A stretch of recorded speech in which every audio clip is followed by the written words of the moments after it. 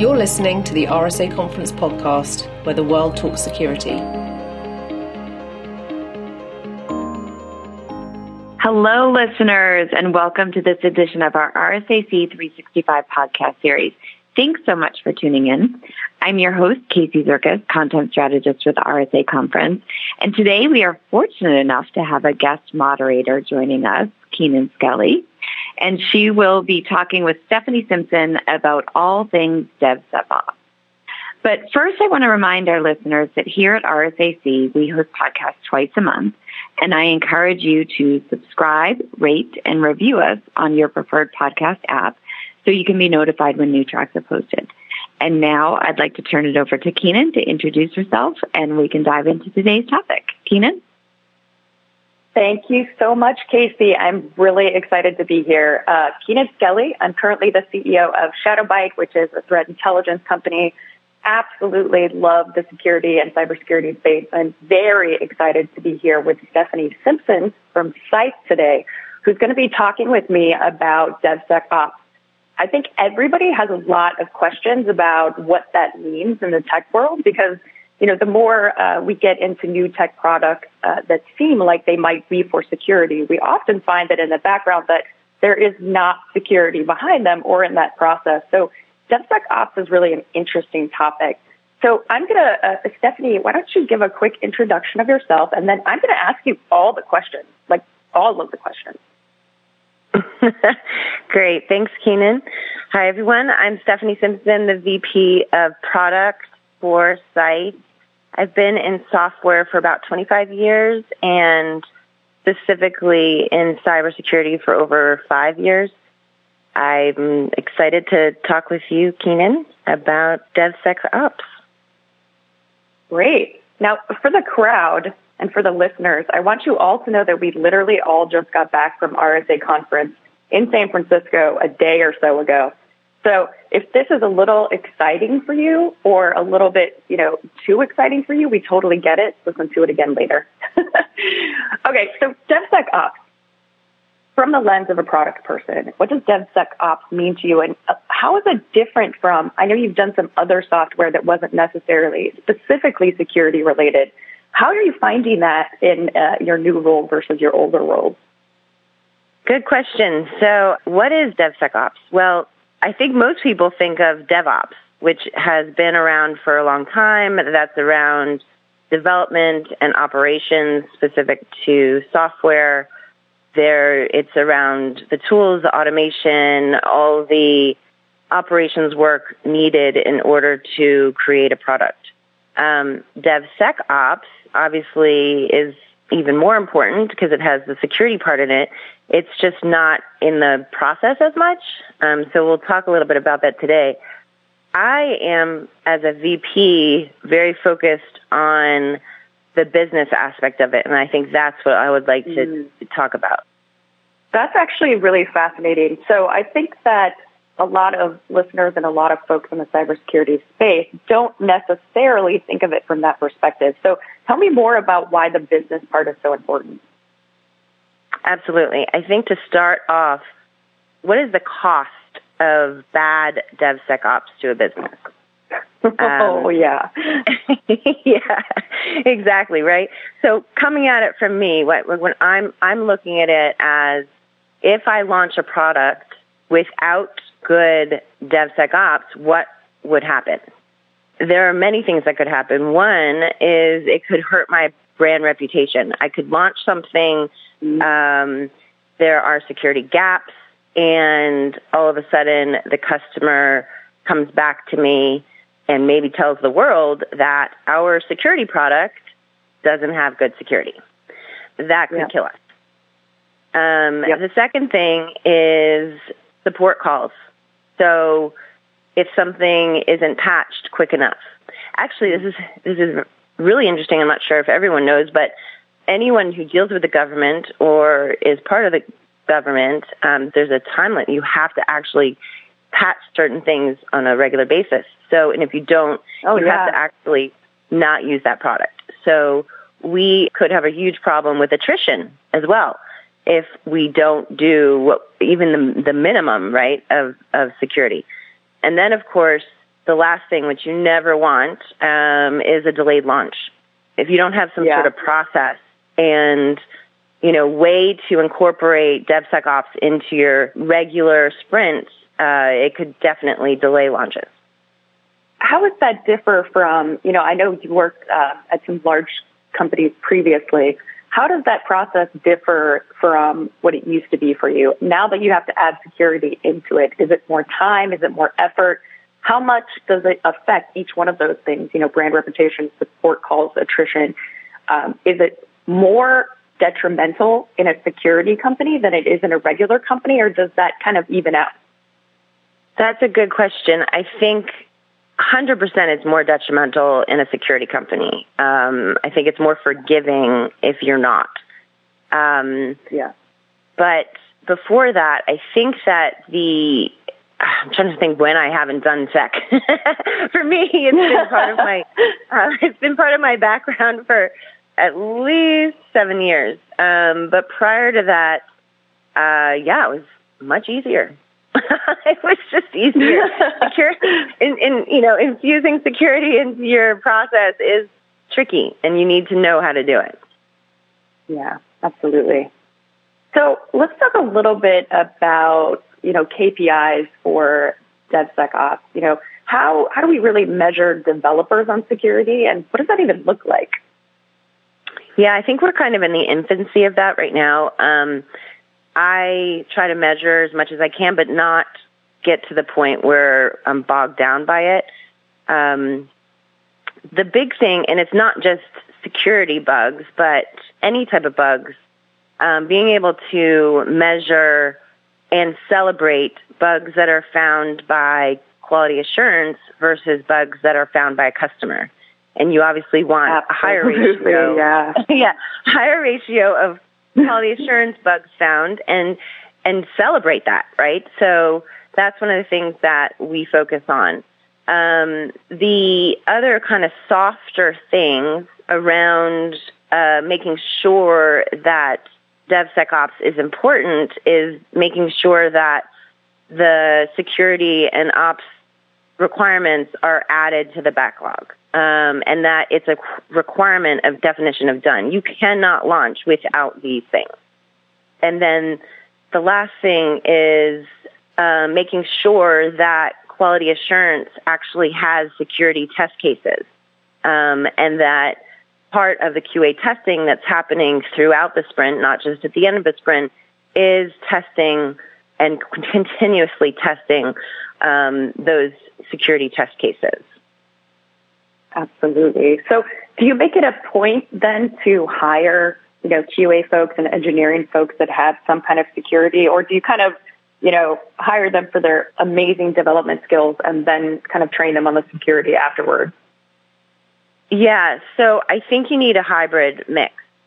And I think the biggest thing is around making sure all developers are trained on how to develop for, the best product that's secure, but also how to make sure that they understand that security testing, everyone on the team knows how important it is to test security and that those test cases are created. I think as long as everyone knows what that process is, and as long as you have a leader who is able to drive that process, it should be something that any developer should pick up pretty easily. Yeah, that's really great. And it's great. I like what you said about training everyone. That's so important when it comes to security, but especially when you're building security products. Absolutely. So let's talk a little bit about agile DevSecOps. First of all, how is that even possible when you add security into the mix?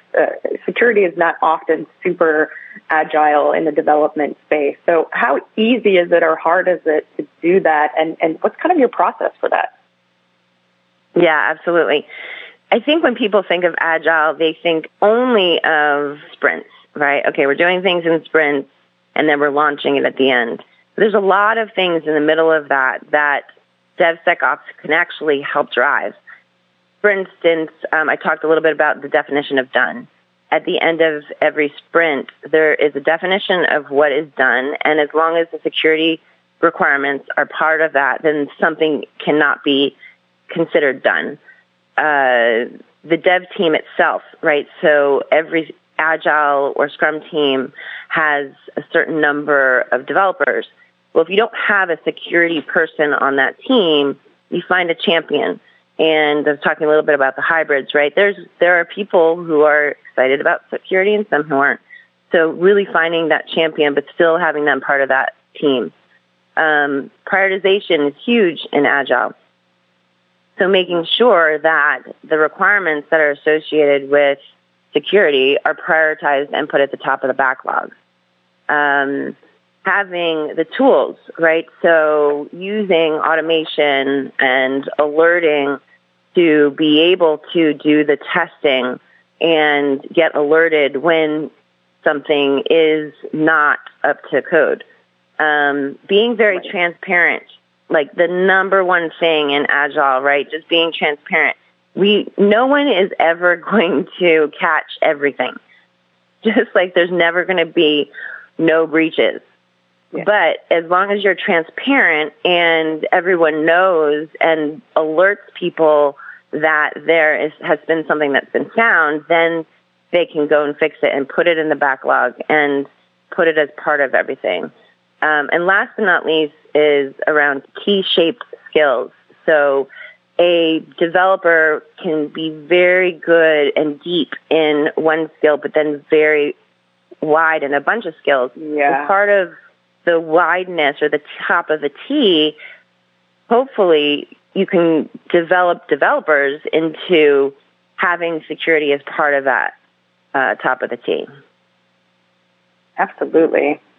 You know, I think it's really important, something you said a moment ago about transparency. I know that, every other day we hear about new breaches, not just, with global organizations or financial institutions, but even at cybersecurity companies or companies that do cybersecurity. I think that transparency is one of the most important things that we can be pushing as people who develop cybersecurity products, that there are things that are going to happen. It happened. We're going to fix it. And here's the patch that's coming out, in 3 days to take care of it. I think that kind of goes back to your ROI. Can you tell me a little bit about how that ROI and transparency are interlinked when you're dealing with your customers on DevSecOps? Yeah, I think that's really insightful. I think with transparency and just acknowledging that it will happen, it allows you to put it into a regular schedule. You allot time from a person to always have X number of hours to work on during the week.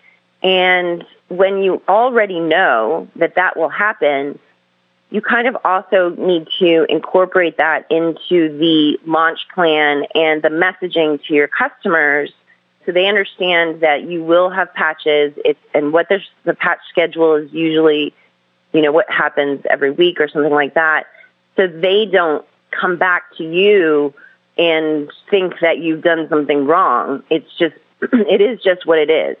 And then you're starting to teach your customers. And I think that's really paramount right now, especially, a lot of companies get really scared. A lot of companies get really, upset. And what do you mean you got hacked? Well, we're all going to get hacked, but we have a process in place for it. So I think that's one of the huge benefits of DevSecOps and the way that you approach it, right? Yeah, and one other thing. So you were saying about the transparency and how it relates to ROI. I think one of the other things is being proactive versus reactive, right? So you don't want to wait until something is out in the field. You want to proactively put together a way to check for holes. Using automation tools to check to see where you have gaps in not only the software itself, but there may be gaps in your people and your process.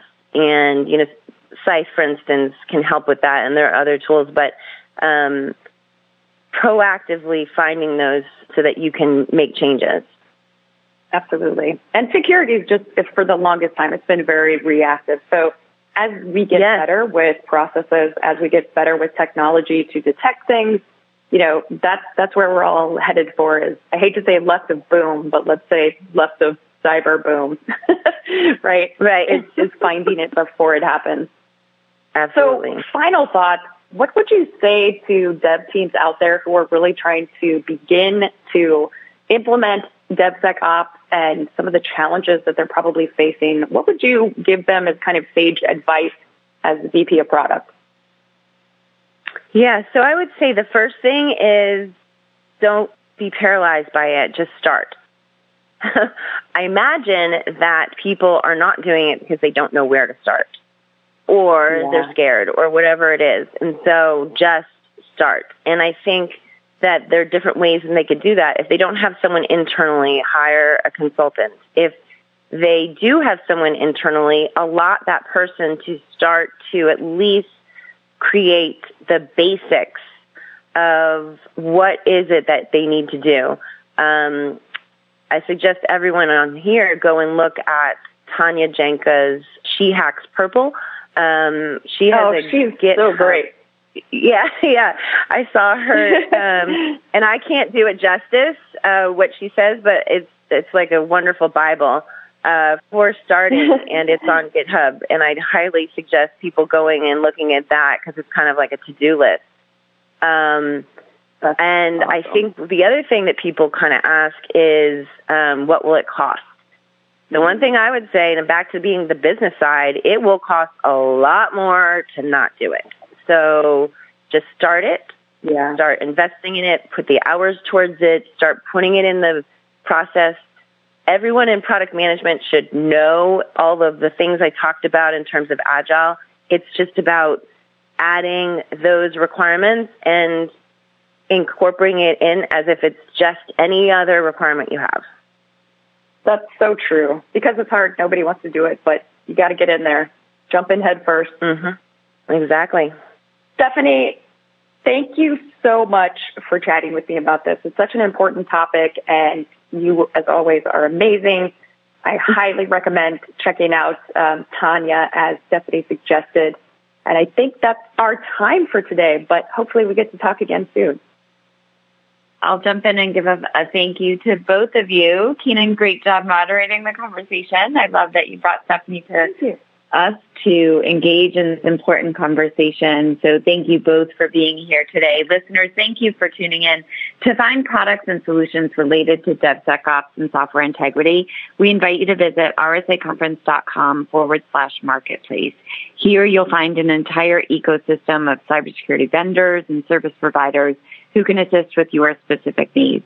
Please keep the conversation going on your social channels using the hashtag RSAC, and be sure to visit rsaconference.com for new content posted year-round.